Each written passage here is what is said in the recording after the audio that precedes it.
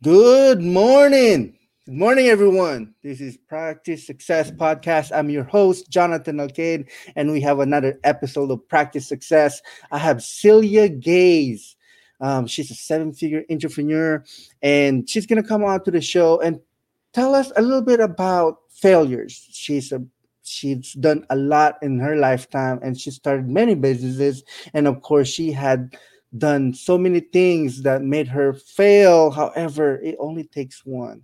And as long as you don't give up, as long as you keep on going, you will find a way. So she is an example of that. And I love to hear all about her journey and what she's all about. So I'm gonna bring her out and let's meet her. Celia Gaze, everyone. Hello. Hi, Jonathan. Thank you very much for that introduction, and hello, Ah, everyone. So I'm Celia, and basically, I mean, the story and the focus around failure. I mean, it's for me. I view failure as being a pretty positive thing. To be honest, I feel it is almost like a sign, if you like, that you haven't quite got everything right, and basically you're not on the right track, and it's a case of changing the things around you to get back on to the right place, I suppose, if you like.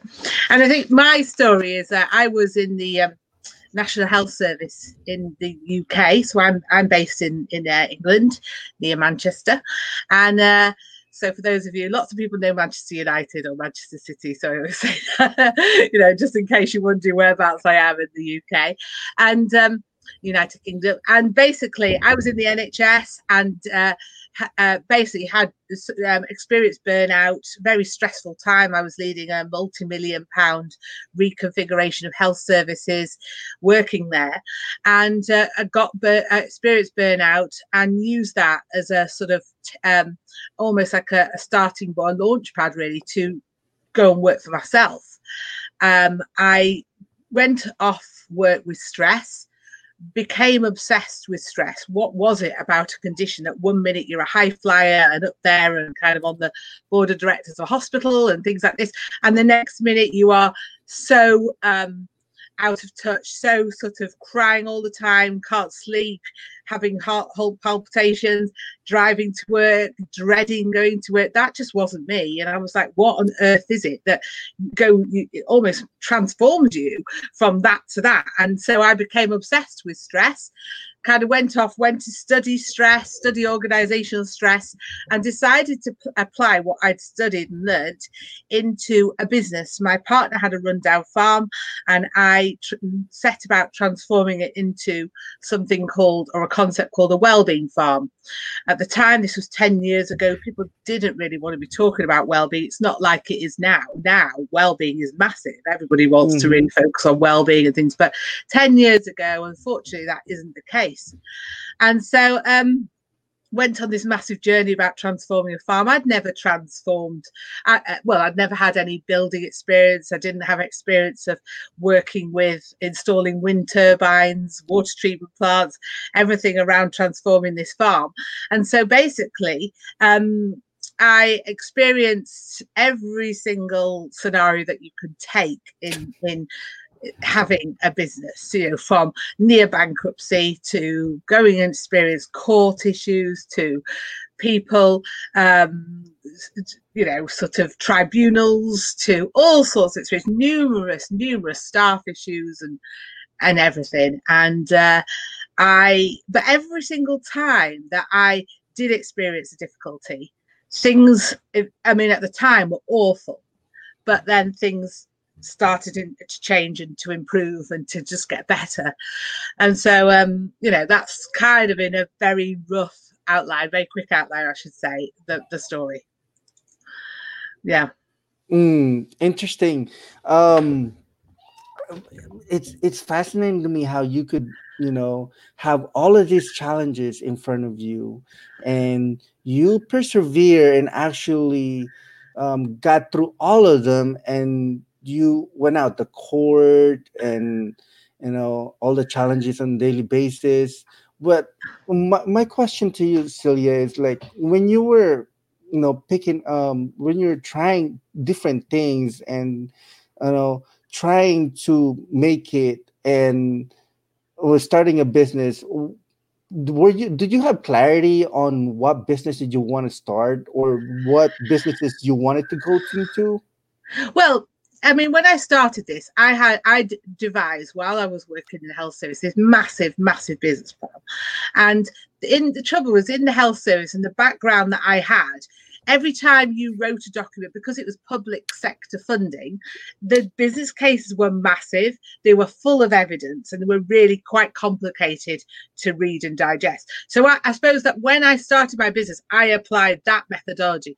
My business plan was very, very backed up with loads of evidence, very detailed, very documented. And actually, in business, you don't want that. You just need a summary. You need a 3-page summary of a business plan, not a business plan which is sort of 30 pages long.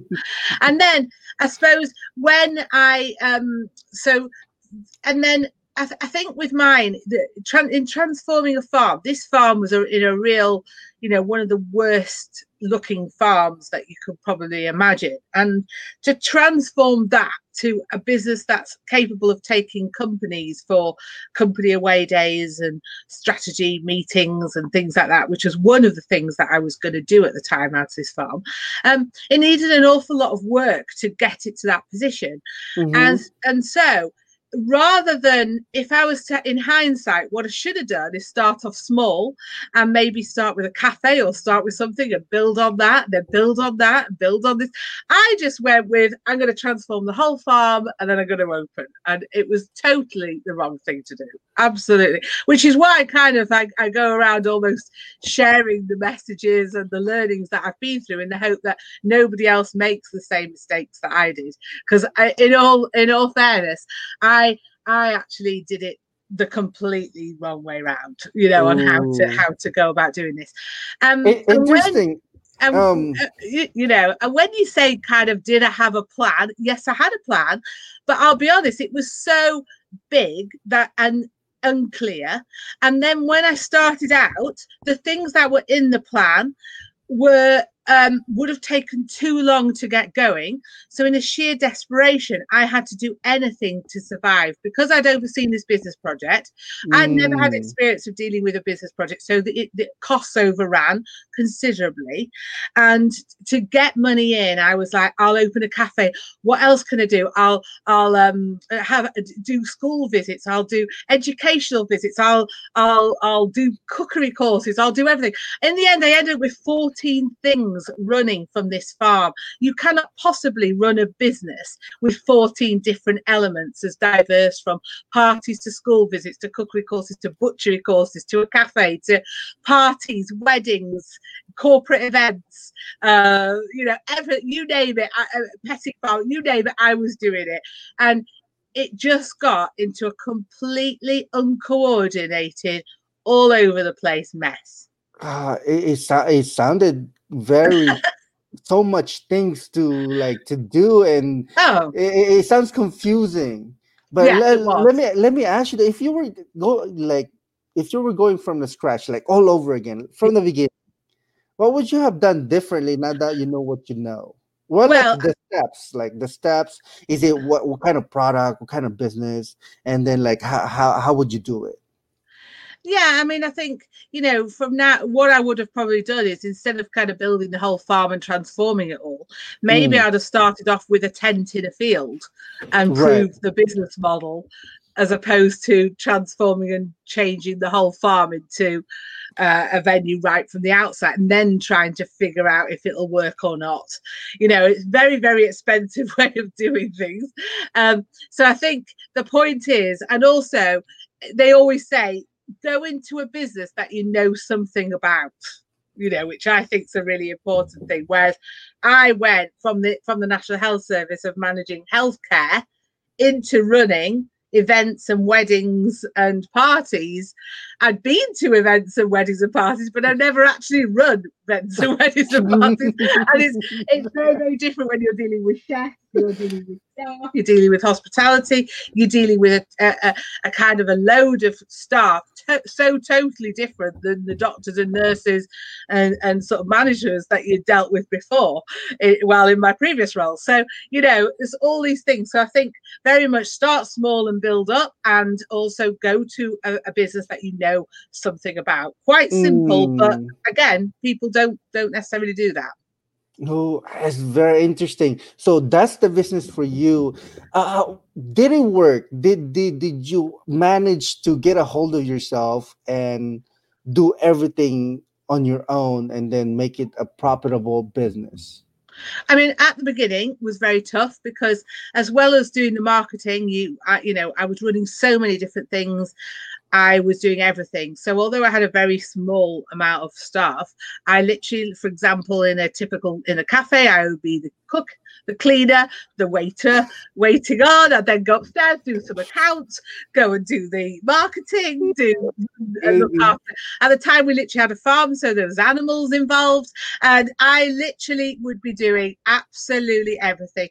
I'd left the NHS because of a big complex project, but this was a project which was the stress when I was working in the NHS was nothing compared to the stress that I had while running this business. And it got to the point where in December 2015, I was a hospitality business nearing Christmas, which should have been my busiest time as a business in hospitality, Mm-hmm. and I had hardly any bookings, and things were going badly wrong. And Oh. and earlier that month, a mentor had come across to me, and he'd had looked at the business and said, "You've got to stop everything that you're doing and focus." And again, that's a big lesson. Stop all the 14 different things and focus on maybe one, two, or three that are actually bringing you in money. And at the time, that was weddings and parties, and they were bringing in big lumps of money, but I was so focused on doing all these other little things. And Mm. when you have the trouble with weddings and parties is sometimes you plan, but they're not going to happen until the future. So Mm-hmm. I felt I needed to do other things just to keep regular money coming in. But while these small amounts of money was coming in, like while I was running a cafe, it just drained all my energy. It was just so, it just kept you in the sort of working in the business rather than working on it all the time. Mm-hmm. You know what I mean? Mm-hmm. And so it was only when at the time, I had this farm. When I built the farm, prior to changing the farm, there was some stables. Basically, the farm had been a livery yard with horses and stables, like an indoor riding school and things like this. So I know I didn't want horses, but I had to find an animal that would live in a stable, be able to cope in the sort of climate that we had, and also be able to not take a lot of work. I'll be honest, because I'm not Mm-hmm. animal orientated. And I looked everywhere to try and find an animal. And bearing in mind, this was like 10 years ago. So Mm-hmm. I came across the concept of, while I was studying stress, around llamas being having a role in helping with stress. And apparently I'd read that by walking a llama, this helps with stress reduction, because you walk with the animal, you are very focused on, is that animal, people think it's maybe going to spit at them or something, so they're very focused on, gosh, what's that animal going to be like. Their heads are a very similar height to you, they're quite tall animals, and basically when you walk along, you suddenly kind of, the more you relax, the more the animal relaxes, and you get into this kind of way of switching off, because you are just focusing on the animal. And usually, because it's outside in countryside, all these form benefits of helping me with stress. So basically, I'd got these llamas into the stables, and but they were just part of like another one of the 14 things we were doing about this llama trekking. And it was only when I went home for Christmas, and my mum was having a clear out of her cupboards, and she came across this bag of bow ties. My father had been a concert pianist, and he'd left the family home, and it's like, what am I going to do with this bag of bow ties? And I said, give them to me, and I will stick the bow tie on a llama, just as a bit of Oh my a joke. goodness. It was just a slide by comment, that I decided. After Christmas, I go back with this bag of bow ties, and I said to the farm guy who was helping with the animals, Jimmy, will you go and put a bow tie on a llama? And if you can get that bow tie on the llama, let me know, and I will come and take a picture. So about an hour later, he comes back and says, I managed to get the bow tie on the llama. Come and have a look. And I went to have a look, and this, llama's got very long, thin necks, head out of proportion with the rest of the body. And this just looks so great, this llama wearing a bow tie. I took a picture, I uploaded it to social media, and it went crazy. Everyone wanted to know about the bow tie wearing llamas. The inquiries started flooding in to people to want to get married at the farm with the bow tie wearing llamas, and the business just went from 2 to, I think we'd only done 2 weddings that year, and it went the following year we had like, I think it was 5, and then it jumped to 14, then it jumped to 43, then it jumped to 70 odd, and now we're in 100 and something for next year. Obviously this year has been very difficult, but next year we're way over 100 weddings. And it is that point of having something that just makes your business stand out. And we weren't just a venue, we were the venue with the bow tie wearing llamas. And they then subsequently, of all the branding, everything is about these llamas. And I think the thing in a critical success in business is to find something that makes your business stand out from every other business, because it is very, very hard to do. And for me, it was the bow tie wearing llamas. But for other people, you have to make that product stand out, because it is just so competitive these days that if you don't stand out, you'll just get lost in a whole sea of competitiveness. That's very interesting. I love the way you found your own the way you could market your Yeah. business. It made it unique. I mean, a llama is a bow tie llamas. I mean, it's very interesting. Okay, so I love the idea of, hey, make it that your business stand out from the crowded marketplace, because it is very, very competitive. Yeah, and it is. and knowing that it's very competitive, and sometimes we don't have the idea of a llamas on a bow tie. I mean, well, how would you market a business, and then how would you market it so that it'll be unique, it'll stand out from the crowd? How would you do that?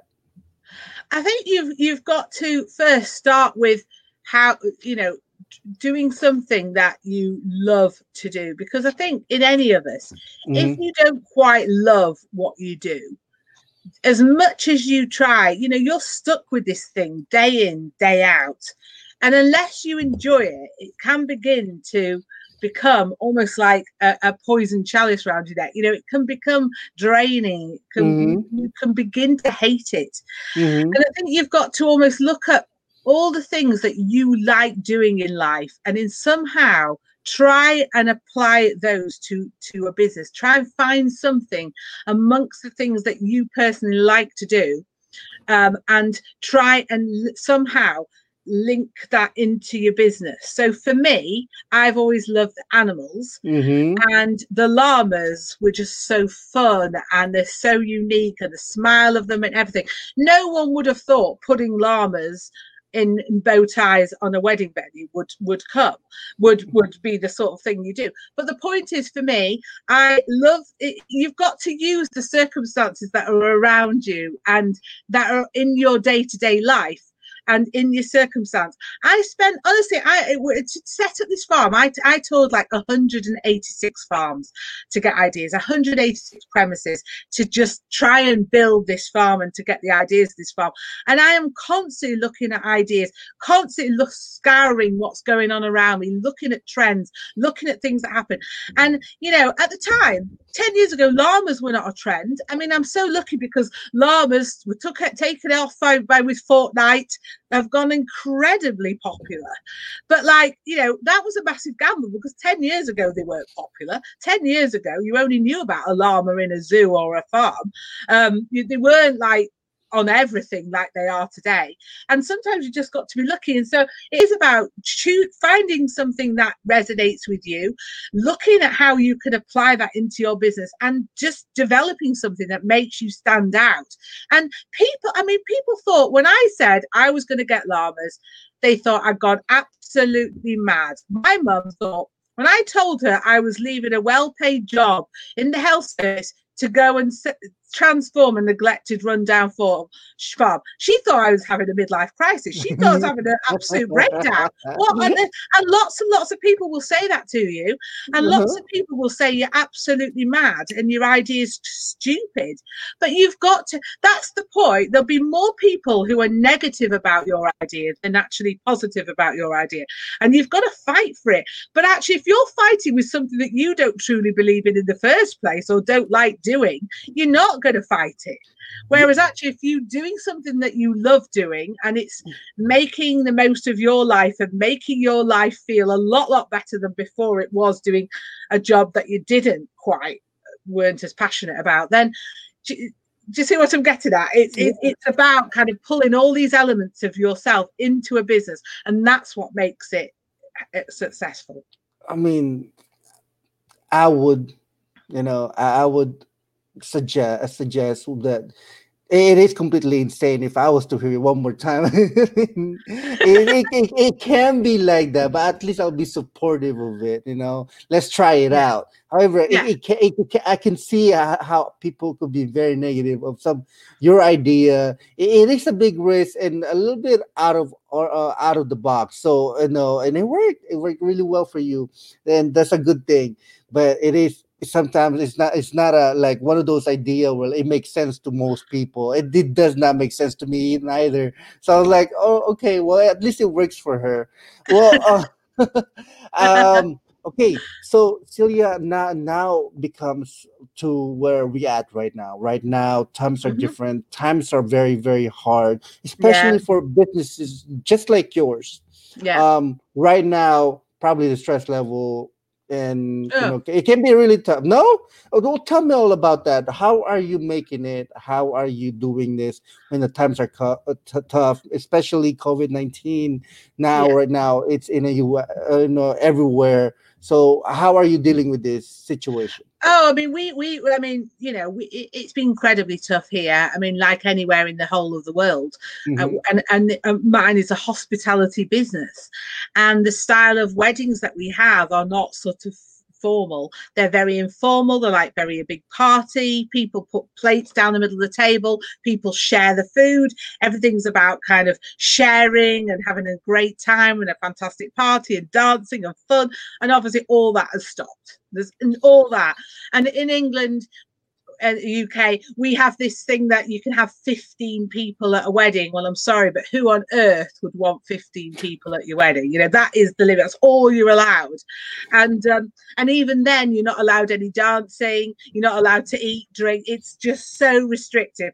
So I've kind of, for this year, just put everything we've postponed most of the weddings. There's been some weddings who didn't want to postpone. My staff then have been helping the couples who have been obviously very upset about all of this. A lot of couples have been booked 2 years ago, finally gets their wedding and they have to delay it again. Some couples have had rings engraved with the date of their wedding, and got all of this, and then the date gets moved and they've bought the rings, etc. Some people, for example, have wanted a summer wedding, and because they've had to be moved, are now ending up in a winter wedding, and everything they bought for their wedding is now not going to be, and people might think it's just a wedding. It's incredibly important day to them. It's the biggest day of their life. Some people dream this. I think more so women dream about this from an early age. It's all about getting married and the whole, and so it's been a really upsetting time. And I mean, when it has happened, first of all, I was getting quite down about it, despite, and you have to be as a business owner, optimistic, you have to keep going, but you're only human. And when you plan things and then completely circumstances out of your control, it just gets ruined. And then you plan something else and it just gets ruined, and you plan that, and it's like, how long can you just keep going with this? And I think I've almost now taken it upon myself is that it's happened. There's nothing I can do about it. I can Mm-hmm. put my energies into kind of worrying about it and watching the news and getting quite upset about it, or I can just go, look, there were things that weren't sorted in my business, despite it being successful and having massive growth. It has grown so quickly that I've not embedded all the systems and the processes and the things that needed to be. So I've had this year out, and I've treated this year of literally doing every single thing that I've always wanted to sort out in that business. You know, everything from the final lot of building. I don't think there's anything else that needs painting or doing up or work, because we've done it all this year. We've created expanded car parks. We've designed new buildings. I've created 2 companies during lockdown, while in this situation. And some people could really go, oh my goodness, it's happened to me. Poor me. This is awful. And yet you have other people who go, okay, that's fair enough. Now I'm going to do this. I'm going to use this as a real opportunity. I'm going to completely change all the things that were wrong and use this as a bit of an amazing launch pad to make my business even better for the future. And I think it's almost like in 2 camps. There's those people who are going to moan about it, and those people who are going to do something about it. And I've put myself in, although it's been awful circumstances, I've put myself in there. I'm not going to moan about this. I'm cracking on and using this opportunity to even improve my business further. There's nothing I can do about people postponing. There's nothing I can really do about people cancelling. If they want to cancel, there's nothing I can do about it. I know it's not personal. It's not on my business that they want to cancel. It's only because they're worried and the uncertainty, and they don't think when they're ever going to get the sort of wedding they want to do. But I've put myself forward to be a pilot test site for any vaccinations. I've put myself the farm forward. We've won lots of awards for resilience, and we've just kept going with different projects and different things to do, and I've kept the team motivated and doing different things that they've wanted to explore with themselves. And I've done more qualifications, and that's all you can do. What can you do? Oh, very interesting. I love the mindset of yes. What else? You can't do nothing else. The business Yeah, is on pause. It's out of your control. yeah. And I love the way that you're getting yourself more on ideas, making decisions of, hey, let's do something else. You open up 2 more businesses, and that's exciting because hey, one business is not working. However, hey, it's not the end of not the end of the world. We could do something else, and now you open up 2 new businesses, and again, that's awesome. You were able to deal with this kind of stress, even though hey, it's taken a lot from me, but it's out of my control. Is it is it due to your training of your studying of stress? Did it pay off, or how did you manage this kind of stress and just what, just I'm just gonna go and move forward, and it's not gonna affect me too much? Yeah, I think people underestimate the real basics in your life, really. The Mm, value of going for a walk and the value of drinking water, and those 2 simple things. And I'll tell you, through when it all happened and started, I was like, actually, um, I'm going to use this time, to focus on what well-being is all about, basically. mm-hmm, mm-hmm, Now, prior to COVID and prior to all of this, if you just said to me, you're going to take time out every day to go for a walk, or you're going to do all this kind of meditation, you're going to, I would have gone, are you joking? Do you realize how busy I am? I haven't got time to exercise. I haven't got time to go for a walk. You must be joking. Forget it.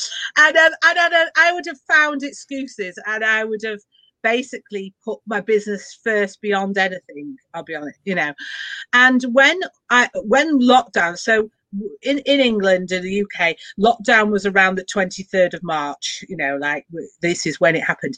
And I decided that I was really going to go back to the fundamentals of why I set this business, the Wellbeing Farm, up in at the beginning. I'd lost the wellbeing focus. It had become this successful wedding venue and it was doing things. And that business, I have already doubled my turnover for next year with that business. So I don't know why I'm kind of putting my pressure on myself, because that business is already, if I sat here and did nothing, it's already made twice as much money as last month because of everything is pre-booked. So for me, that's not as worrying as it is in other hospitality businesses. But the point is, with all of it has still been stressful though, because you still have to hold on to those bookings. You still have to keep with the couples. They may turn around and say to you, although we've booked, we're not going to pay you or anything like this, and it's all in the future. And so the point is, I went back to managing all of this by basically taking time every day to go for a walk, to focus on listening to positive podcasts, as opposed to sitting there looking at the news every day. I deleted all the news apps on my phone. I stopped watching the news, and I just started the day, instead of kind of getting up and going straight into the work and dealing with your emails, I started focusing on, let's start by going for a walk with wearing headphones and kind of 45 minutes of positivity, which just changes the way you start your day. And then basically, this is now, from having done this for like probably 6 months, I feel it's now a habit. I almost, like, if I don't have that daily walk, I feel awful. And I'm not, and this is the person who kind of never did any exercise, completely was a workaholic, never bothered with this thing. And for me now, I feel like a massively positive thing has come out this year, in that my ability to be able to be a lot more balanced. If I was doing my wheel of life, they always have that wheel of life, it would have been so and I feel now that it's much more rounded and much more, the areas that I was weak on prior to COVID, I feel I've kind of really maximized through this year. And actually, that's, for me, is a really massive benefit from 2020, despite all the things that have gone wrong. And it has been lots of, there's negative things as well as positive. But, I feel like that focus on something for myself, which I've always wanted to do, I finally kind of cracked it. And I'm not finished with it. I've still got a long way to go with that. But I feel so much better, and my work life is so much better than it was prior to COVID.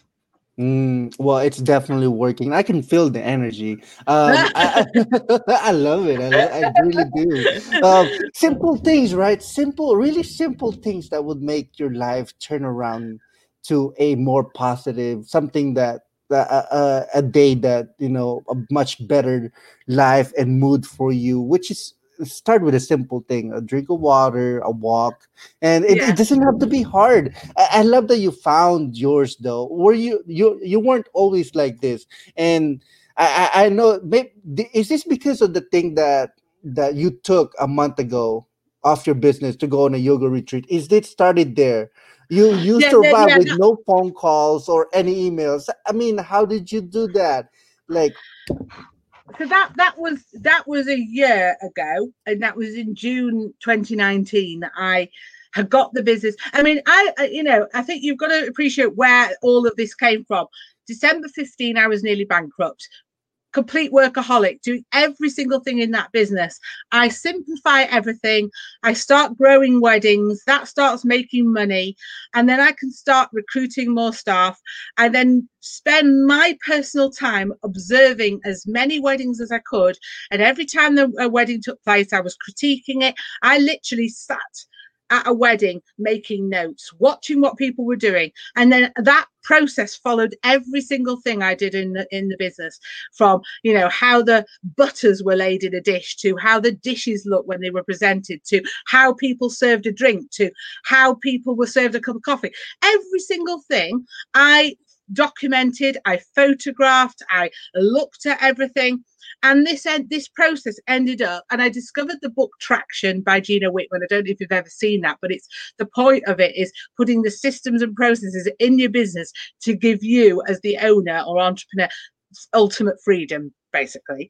And so I Ooh. ended up from going and being somebody who kind of almost was changed their business, because you can set a business up and almost the business has you more trapped than when you set it up before you even in the first. Do you know what I mean? You can you can set up a business so much that it involves so much around you that you feel you can't leave that business, that it'll all fall apart if you go.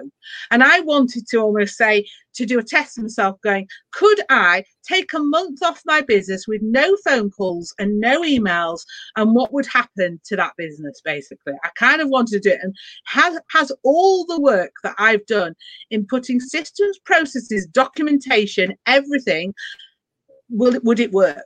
So basically, I did that, and I literally went to Bali on a yoga retreat where there were no phones or anything, and I basically took a month off. And when I came back, the business had grown. And Oh since my that god. point, I've never ever worked another wedding for over a year. Oh, I love that the way you did your homework. You find out how it works. You take notes. You attended weddings, and to take a look at patterns. What are the people they're doing? Yeah, That's very good, especially when you know you're gonna be doing that business and you did your homework at first. I mean, that's amazing. Not many people would actually just go do that. It's just you. I, were you hungry? You're like, okay, I'm gonna make this work. I'm gonna find out whatever it is that I need to find out, but I'm gonna yeah, make this work. You yeah. were that kind of person. Yeah, I mean, I've always been very loved sort of personal development, been massively into doing courses and continuous learning. If there's a course, I will do it. I've Mm, so many courses, but I think it's that for me, it was the you can see kind of like if you go to like somewhere like McDonald's, that McDonald's lives and breathes processes and that quality control. So mm-hmm. basically, if you go to for a McDonald's burger in any McDonald's in anywhere in the world, they're all the same. But they're only the same because those processes and systems and things are embedded in the organization and the culture. And Right. if you get those right, then people will just follow those processes. So for me, if people follow the process that I've mapped out and got it all in any wedding, every single wedding would be successful. It's when they don't follow the processes is when things go wrong. And I'm not saying that every wedding is treated like a robotic style, that you do this is not at all, because we're not that type of venue. But the point is, 80% of the work that we do is the same. Everyone has roughly the same things in their wedding. There's obviously loads of different styles, those different things. And it's almost like if I can do that for a wedding venue, which involves animals, that involves chefs, that involves loads of different young people with all different personalities, running bars, dealing with drunk people, dealing with all sorts of scenarios. If I can systematize a wedding, people can systematize anything, Yeah, basically. absolutely. Oh my goodness. And, It's that. I suppose systematizing a wedding is one of the almost like not the worst case, because weddings are fantastic, but it's one of the most difficult things to systematize. And if you can do that, the concept could be applied to anything. Oh, that's very interesting. I know that system would work to anywhere else if you were Yeah, to if you were to look at it. I mean, there's so many things that could go wrong, and that's what I mean. but And the pressure of going wrong, because you've not only ruined somebody's day, but you've ruined somebody's memories for hmm life. oh And my goodness. also the money that go and the money they spend, and all their family. It's not just affect one person, it affects some weddings of like 180, so the venue holds up to 300 people, so some weddings are pretty big. So the things that could go wrong are very, very big risks, but they don't, because it's done and tried and tested to such a way that people know what they're doing, and people know how the food's. And I think if you do, for me, it used to get more frustrated because I knew what I wanted to do, and I knew the way that weddings should be run, and I knew what couples wanted, but I couldn't be doing this all the time. I mean, I needed to have a life as well. But if I was there at every single wedding, supervising, making sure they did this, making sure they did that, I'd just wear myself out. I couldn't do that.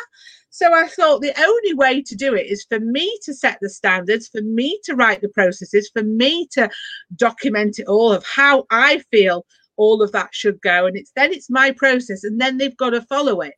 And if they haven't followed it, because you're going to get a complaint or something by the bride who was, and it also lays down the expectations for the customer of what they will expect to be given and offered at their wedding. Do you know what I mean? It's the basic principle. I don't know why.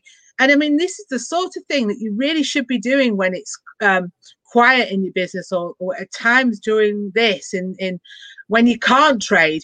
Think and put your systems and processes in now, because once you get that in and once you get that right, your business absolutely flies off. It'll I skyrocket. boiled it down to my rapid growth into just getting the systems and processes right in my business. It's very interesting. Okay, Celia, we're almost. I mean, I Yeah. love all. I love all of this. I really do. And I have one last question for you, Yeah. because we're out of time, and I don't want to take too long of this. I know it's 30 minutes, but now we're on a 40 minute Yeah, 40 minute time. And okay, so my question is, okay, so I'm a person and I want to start a business, but I really love your system and I want to learn from you. I want to put up a wedding business here in LA, and I want to be successful at it. So in your opinion, if you were to pass down that system to someone else, in your head, would she or he be successful, and how long would it take? Oh my god. It's a bit like well, it depends. I mean, it depends if they have premises, or if they're going completely from scratch with a field Hmm. with a tent in a field and things like this. Okay. I feel that basically you can start off almost from nothing and putting the systems and things in with a tent in a field type scenario. But obviously, if you were converting your farm to do this type of thing, it's a bit more complicated. And for me, the biggest delay was dealing with bureaucracy like planning permission and things like that, to be able to do that in the first place, and because of the building and things like that.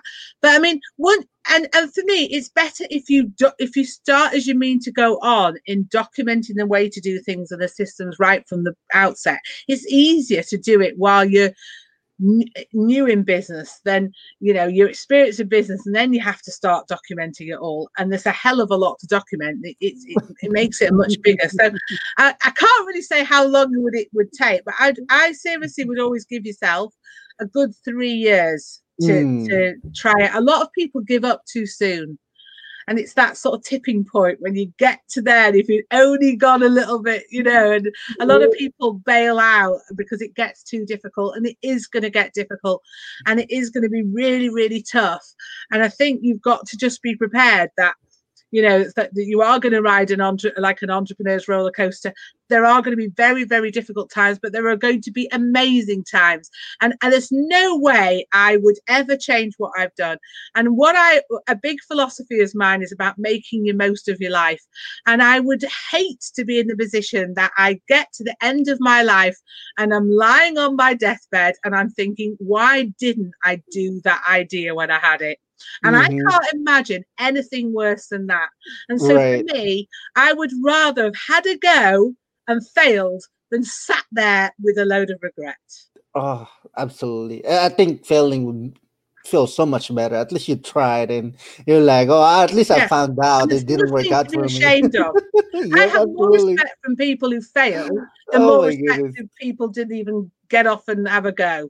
Yep. And if you don't give it and have a go, You'll you're never like, know. yeah, you're like 90 years old. Like, I could have done that. Now I don't want to do. I don't even want to think of it. I was like, I'm just gonna do it. But anyways, Celia Gaze, man, been amazing. Thank you so much. You gave a lot of value, and you're amazing. And I Oh, love the thank way you. you tell things.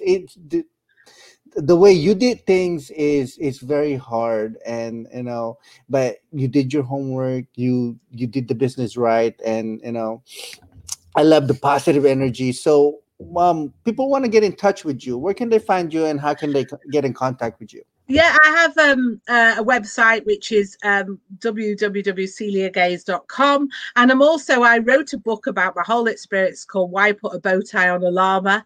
And that's Mm-hmm. available on Amazon. I think I'm the only one on Amazon called Celia Gaze. So you should be able to find me. Let me see. Let me The see the surname's book. I fine. want to take a picture of it. There you go. Okay. All right. Okay. So So it's you quite a guys distinctive. get that on Amazon right now. You can Yeah, get and that on Amazon. there you Put go. Yeah. mhm. And And I put all my learning and all the mistakes. My publisher said, "Are you sure you want to be this honest?" And I said, "There is no point writing a book in that people aren't going to learn from the mistakes I made." And that's why I kind of wanted it to have no one else have to go through all the problems and things that I experienced. I wanted to be as honest and to give people almost like a roadmap on how to do it, as opposed to something that doesn't really help them. there you go, guys. Get that on Amazon. It's a good read. I mean, if someone were to tell you step by step on how they did it and how they failed, and so that you can avoid it. I mean, wouldn't you read that book? I mean, it's definitely worth it. You guys get that on Amazon, and also visit celiagaze.com and check her out and find out more, a little bit more about her. And if you want to learn from her, definitely worth it, because hey, she done it, she did it, she had a successful business. So you guys get in contact with her. So yeah, thank you so much for coming on to the show. We really do Thank appreciate you. you. Oh, thank you, Jonathan. Lovely to talk to you. Thanks so much. Everyone, bye. Bye. Bye.